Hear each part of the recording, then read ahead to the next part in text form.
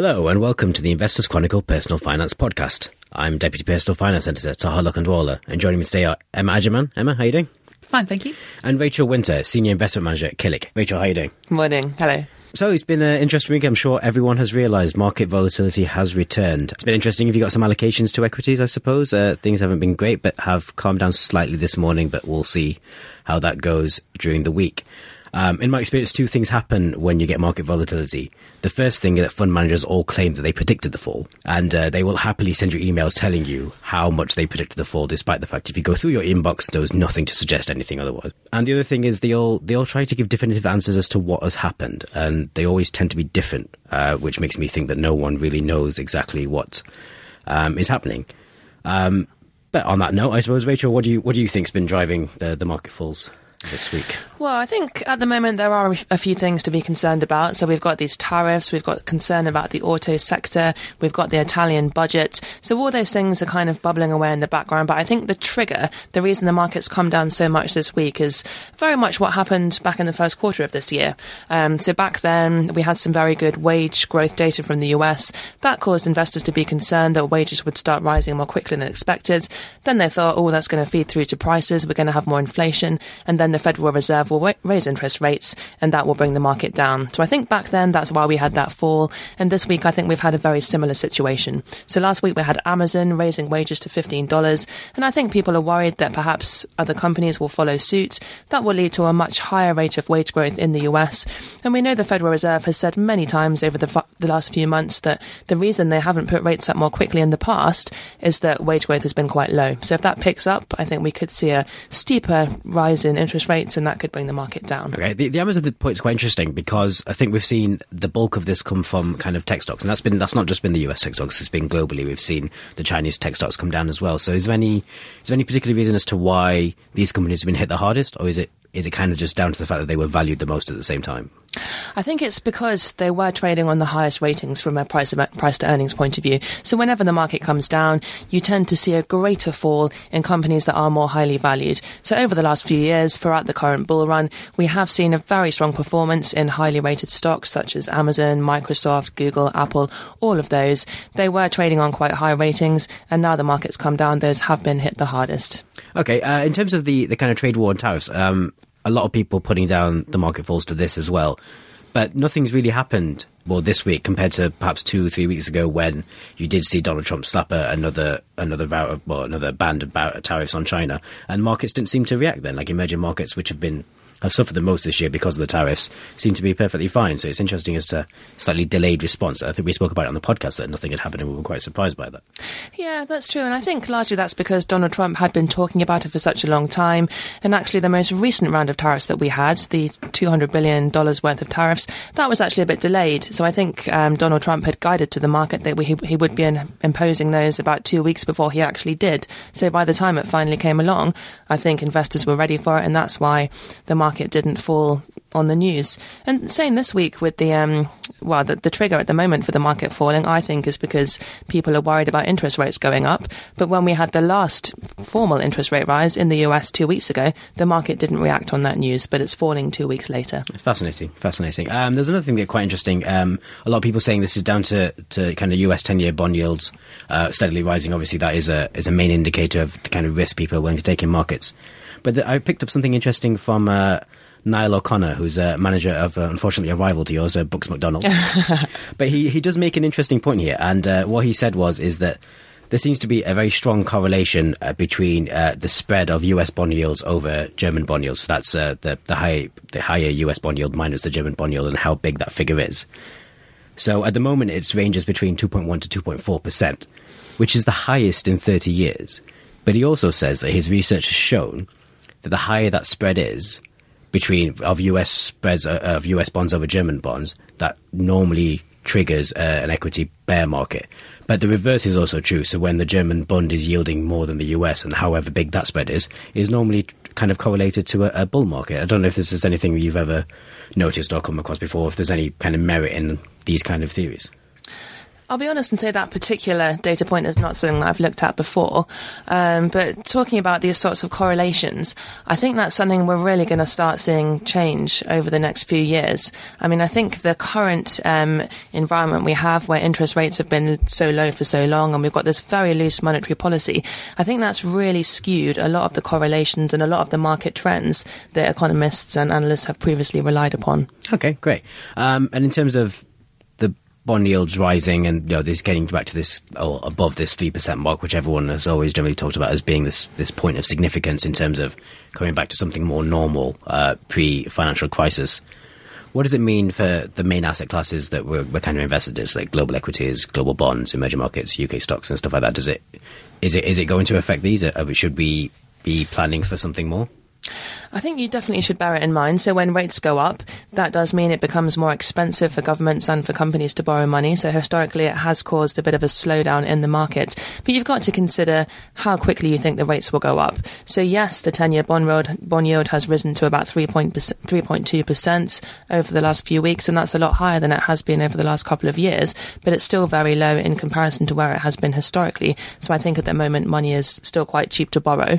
It's a very important bond yield, that 10-year US Treasury yield, because a lot of corporate bonds are priced off that. So if that yield is going up, that means it will also be costing corporates more when they want to issue more debt in the future. Okay, great. Emma, you've been looking around to see what people have been saying about this. Back to the earlier point, again, claiming credit for predictions and giving reasons. What have people been saying? Well, some of the reasons that have been put out, we've got an interesting one from the head of multi-asset at Royal London, Trevor Greetham, and he says the old adage, sell in May and go away, has some value. And since 1973, stocks have posted an astonishing 97% of their returns from October to April. And October itself is typically the most volatile month. And so he sees this as a pattern. This sort of what's been going on in markets recently kind of fits to this longer sell in May, go away pattern. And that his funds have actually been buying on the weakness, and he thinks that investors should pay attention to that old saying that you should be fearful when others are greedy and greedy when others are fearful. So that's one comment. Another interesting one I thought was from Simon Edelstein, who's co-manager of Midwind International Investment Trust. And likewise, he's also seen this as a buying opportunity. He says, I haven't seen equity markets panic like this in 8 years, and corrections on this scale are like shopping opportunities, and we'll be watching to see where things settle. So he sounds quite pleased about it all. No, I mean, I suppose you can always look at it as a silver lining to every case. Mm-hmm. Another one I picked up was someone just saying that everyone seems to be panicking, but this kind of market fall we've seen this week is what, if you have been a long-term investor, as in before the financial crisis and in normal, well, I suppose more normal financial conditions, this is a normal week, isn't it? You're going to have weeks where you go down 5% and then something else happens the next week. It's called normal volatility, is it not? Or is this something else? Like, I think going back over the longer term, yes, it is a normal level of volatility. I think, again, because we've had this really loose monetary policy over the last 10 years, that has lessened the amount of volatility that we've seen over the past decade. And therefore, I think investors are perhaps a bit less used to having volatility, and they do perhaps tend to panic a bit more than they might have done in the past. But on the other hand, I do completely agree. 10%, I don't think it is something to be overly worried about. I think it is a healthy correction. And even in the last couple of years, we have had several corrections of a similar size, the last one being back in March, not so long ago. Absolutely. Okay, great. So maybe nothing to worry about, and next week everything will be fine. But yeah, and I'd also just make one more comment, that when markets fall, you tend to find they rise very steeply after that. And actually, the best days the market has had in the past have been very close to the worst days. So I would warn people off panicking and selling out when the market is low, because then you're likely to miss the best days that might follow after that. No, always great advice. Thanks very much for that. This takes us on neatly to our next point, which is actually about correlation. So the point you made earlier, that was quite interesting. So equity market correlations this week have actually been quite high, as we may have noticed. You know, it started in the US, it spread to Europe, Asia, and the UK somewhat. This is actually unusual if you look at correlations over the last few years, where equity correlations have actually been quite diverse. But something else has been happening to correlations more generally. Emma, you've been taking a look at this in the magazine this week. Yeah, that's right. So basically, correlations between bonds and equities in particular have been increasing. And I think Rachel's point about monetary policy is a big factor as to why that's been happening. So as a result of quantitative easing, that's pushed up prices in a whole range of assets. And as a result, so many things are expensive, both in the bond market and in the equity market. And so we're seeing correlations between these two types of assets increase. There's also been increasing correlation between bonds and other bonds. And again, I think that's probably very similarly related to the macro picture and quantitative easing. Okay. So when we talk about correlations, how should we be thinking about this in terms of an investor? What should we be looking for? Yeah, I mean, it's a good point because investors are always told to be well diversified, and the idea about that is that you want to hold assets that will perform in different ways. So if one asset is going up, well, let's put it the other way. If one asset is going down, you'd like to have some protection. Obviously being well diversified means sometimes if something is going up, something else is going down. But overall, it should mean that your portfolio is doing well and you've got a steady kind of returns. So correlation is useful because you're seeing how closely assets, how closely related they are in terms of their behaviour. So it's basically the difference between whether assets are moving together or whether they're moving in different ways. Okay, so you go into this in this week's feature. The fact that not everything, the fact that kind of government bonds and equities have become more correlated, what does that kind of mean for portfolio construction? I suppose I'll put that out to both of you. How do you think about this? I'd say it makes it a lot more difficult because in the past, you'd know that when people were feeling confident, they'd buy stocks and shares. When people were feeling worried, they'd buy bonds. Therefore, if you had both in your portfolio, when the bonds are falling, the equities would be rising and vice versa. So overall, your portfolio would be much more steady. Now we've got everything moving in the same way. Things are becoming increasingly interconnected, more global. Everything seems to be moving in the same direction, and it's very, very difficult to create a portfolio that is truly, truly diversified. Okay, Emma, any tips on how you can kind of go about that? Yeah, I think Rachel's exactly right. It is harder. For my article, I spoke to various people, and there's some suggestions were to increase cash because, if interest rates are going up, that means the saving rates on cash are actually going to be better. And cash is basically the only asset that is truly diversified from any other type of investment. So if you're a bit worried about everything else being too similar, then cash is one option. Another option is to try and add more exposure to alternative assets, so things like infrastructure and renewable energy, and they just run on different patterns. I mean, renewable energy runs on wind power, solar power. That's going to be quite different to what's going on in equity and bond markets. No, yeah, it's fair to say that the correlation risk that we've seen in kind of bonds and equities hasn't really taken place in infrastructure and things like that, has it? So it's quite good. I suppose the cash is quite interesting as well. I suppose it means that in situations like the week we've just discussed, it gives you kind of something to buy with as well, a bit of dry powder, as it's better known. It does. Okay, great. And moving on, what else have we had this week? Something interesting from the FCA, which is the Financial Conduct Authority, the financial services regulator. Investors and listeners may remember June 2016, if you were invested in an open-ended property fund. What happened was investors became very nervous about the commercial property market following the decision to leave the EU. And there was a run on these funds, and there's some kind of technical issues about how, because basically they are illiquid assets, so you can't sell them quickly to meet redemptions from investors. So some of them had to gate, which means closing off investors in the fund and out of the fund, suspending trading, so nobody can do anything until everything has calmed down. But the FCA weren't exactly happy with how asset managers handled that situation. There was a lot of mistakes made at that time. It was something that caught a lot of people off guard. So they've come out with some new rules. Emma, what have the FCA been saying about this?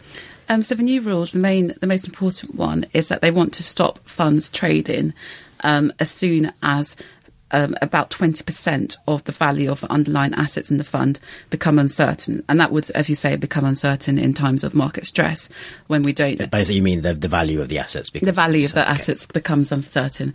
And that would be because we can't tell basically just the actual conditions of how to price these assets. If markets are falling very steeply, it just becomes much more hard to actually figure out how much these assets are worth. And that, in that situation, that's when you get investors, as we saw after the vote for the EU referendum, just wanting their money back. And that is a problem for these funds because there are liquid assets that they hold and they can't go out and sell them. So basically, the FCA wants to make it a much more orderly process where as soon as an independent valuer of the fund's assets says 20% of the assets are, the value of it is looking uncertain, then the fund must immediately stop trading. Okay, that's interesting because that it flips it round. So what we saw in 2016 was eventually after investors went, I'll call it a run, but it's not the same as a significant run that you got like a Northern Rock or anything like that. But went on a run on these funds, they redeemed and then they gated. And it seems that gating used to be something seen as a last resort rather than what I suppose the FCA is suggesting is the first resort in the future. I think that's true. I think that, no fund manager wants to be the first to decide that they're going to lock investors into their fund. So in some senses, understandably, funds don't want to be the first to do this. And that means that actually it becomes much more chaotic. And by having this rule in place, the FCA wants to make it much more straightforward and clear as to when a fund is going to decide to suspend trading. No, good. It sounds like it might be positive for investors. Is this what do we think about the rules? Is this a good thing? I think that, yes. I mean, in terms of it causing a more straightforward and orderly procedure, it will be a good thing, and arguably it will be fairer to different types of fund investors because there's some people who want to redeem their money in that kind of situation, but there's also quite a lot of people who are quite happy to stay in the fund. But if a lot of people want their money back at the same time, the managers are going to have to go about selling assets to redeem the people who want their money back, and that is a problem for the people who want to stay in the fund. So actually, by having this rule change, it could mean that it's just more orderly and people know what's happening. So yes, I think that it could be fairer, but we could probably see this happen more frequently as a result of this potential change that FCA is proposing. So it's just something for investors to be aware of. Okay, the other thing that used to happen is that these open-ended, especially the commercial property funds, the big ones from M&G, L&G and Threadneedle, the ones that a lot of our readers will own, is that they used to have about, I think, generally about like 10% in cash, and this was to meet redemptions. The FCA suggested anything about this because it's a huge cash drag on investors' returns, isn't it? Yeah, that's right. So, as you say, lots of these funds would have had cash, and actually, as a result of what happened after the Brexit vote, lots of them are even holding even more than that. So, 15 to 20%. So that is going to have a big effect on the returns they're getting, investors are getting. So yes, I think that you're right. Like this should mean that funds might not need to have that much cash because they've got this clearer rule as to when they would need to suspend trading. Okay, great. Rachel, you're a fund buyer. What do you think about these rules? I think they are a step in the right direction, so they do give investors a bit more security, but I actually think they don't go far enough, and I actually think the open-ended fund is a completely inappropriate structure for property. The point of an open-ended fund is that as an investor you can sell out when you like and get your money back, but if I'm an investor and I sell £10 of my fund, it doesn't make sense for the fund manager to go and sell £10 of a property in the fund. It's just not possible. And as you say, for that reason, these fund managers have to keep loads and loads in cash, and it's just a very poor way to earn returns. So I think, as a structure for property, it should no longer be allowed. I think the investment trust, or the real estate investment trust rather, is a much better structure for property. Well, I mean, this is it's an argument we hear often, and it's obviously a completely valid argument. I wonder why these trusts ever became this popular. I mean, we're talking about 30 billion worth of pounds in some of these, and collectively across the industry. So there is a lot of money. So why have people been so kind of afraid of the real estate investment trusts? This seems more of a case in the the kind of discretionary fund buyers space, I suppose. It does. So I think because investment trusts are of a fixed size, they're quite a difficult vehicle for some very large institutional investors to invest in. So all these massive pension funds, if they're getting inflows of pension money all the time, it's quite difficult for them to put that into investment trusts, because those investment trusts don't always grow to meet the amount of investment that needs to take place. So I suppose if you are a big institutional investor, the unit trust or the open-ended fund is a preferable vehicle. But they're still popular for private investors as well. I mean, obviously, IC readers do tend to favour investment trusts for all sorts of asset class, but you do see it pop up, especially in the portfolio clinic, that a lot of them do own these open-ended property trusts, property funds. So. They do, and I think probably the appeal of that is that investors think, great, they can get their money back when they want to, but sometimes, as we saw in 2016, it doesn't work. So I think, from my view, the real estate investment trust is probably a more appropriate vehicle for an individual investor for property. Okay, great. Thank you very much. And speaking of investment trusts, a nice little segue onto our next point, which is the Smithson Investment Trust. This is the new global I'm going to say small to medium cap. I think small cap's a little bit unfair for this one. The new small to medium global equity investment trust from Fundsmith. It's not run by Terry Smith. It is run by two new managers. Its offering ends today. It's been very popular. They've had to actually increase the IPO size. So I'm sure plenty of our listeners have already subscribed to this. But we go into a bit more detail on what's going to happen in the trust, the stocks it's going to buy in the magazine this week. Emma, should we have a quick summary on what's going on? Yeah, absolutely. So in terms of the kinds of stocks the trust is going to buy, it's going to really focus on cash-generative software and technology stocks, consumer companies and healthcare firms. And that's going to be mostly based in North America, which is going to make up more than 50% of the fund. And there's also going to be a sizable weighting in Europe, about 40% in that fund. In terms of the types of, you said, it is more medium cap. So I think it's an average cap of about 7 billion. Exactly. Yeah. So it's going to be investing in companies with a market cap of between £500 million and £15 billion, but with an average of 7 billion. And that is more mid-cap size, but it's much smaller than the average market cap of companies in Fundsmith Equity, which is £50 billion. Okay, yes, a very big difference.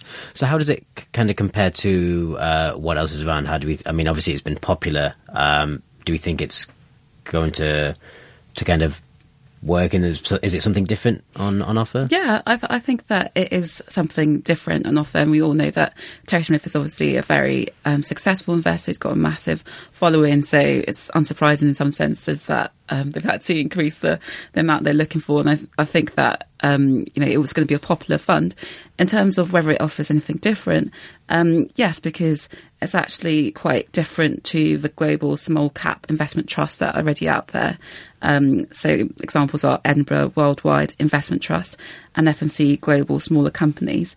They actually have companies on average which are much smaller than this trust is going to be investing in. So that's one big difference, and also the kind of composition that the companies that are going to be making up in the portfolio are different. This is more weighted towards tech, software, so it actually could be a bit of a different trust. Those real Terry Smith favourite kind of stocks that we all know and love. Are there anything we should be wary of? Obviously it is popular, a lot of people have subscribed, but there should be I suppose some things we need to be looking out for with this. Yeah, of course. I mean you pointed out that obviously even though it's got Terry Smith's name on it, he's not actually going to be running it, and the trust is going to be run by two managers who are actually joined the company, Fundsmith's company, quite recently from Goldman Sachs in 2017. And the lead manager has had some experience of running a concentrated global equity fund, but that only launched in 2016. So not too much experience. Not exactly a track record. Yeah. A lot of analysts I spoke to felt quite confident that Terry Smith knows a good manager when he sees one. So I believe one of them said he doesn't suffer fools. Exactly.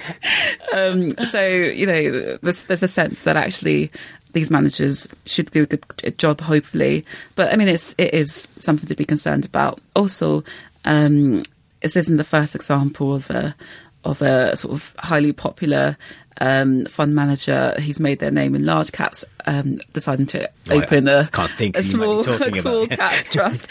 So we're talking about Neil Woodford, who did something similar with Woodford Patient Capital Trust, and so far the results on that have been mixed. I mean, it is, as the title says, it's for the long term. He's usually about 7 years, so we haven't reached that point yet.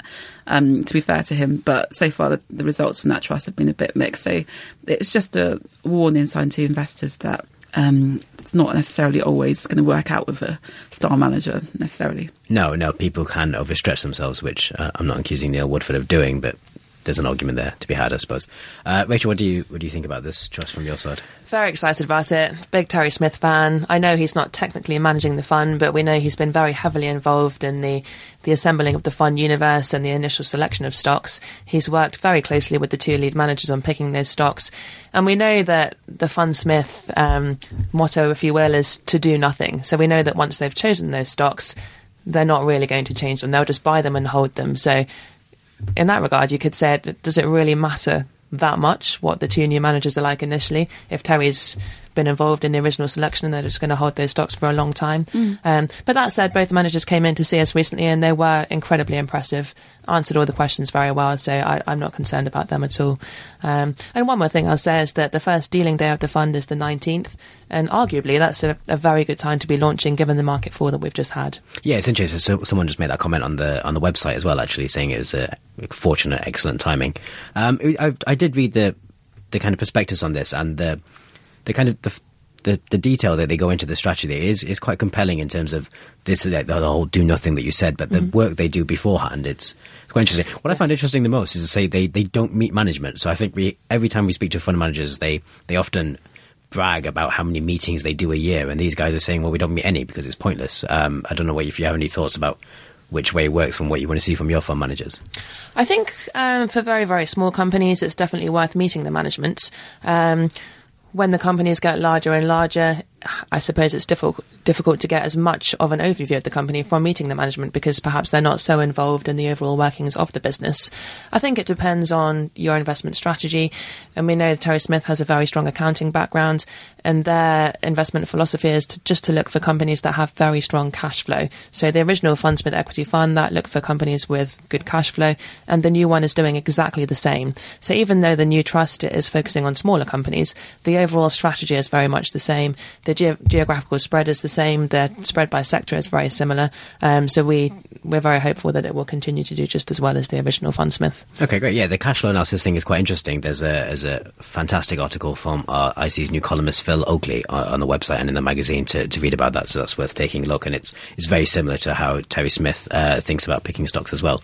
Unfortunately, that's all we have time for this week, but thank you very much for listening, and please do head to the website and pick up the magazine for more on Fundsmith, correlations, and everything we've talked about this week. There's also a feature from Emma on healthcare, which is quite interesting if that's a sector you've been looking forward to. And thank you very much for listening, and have a good weekend.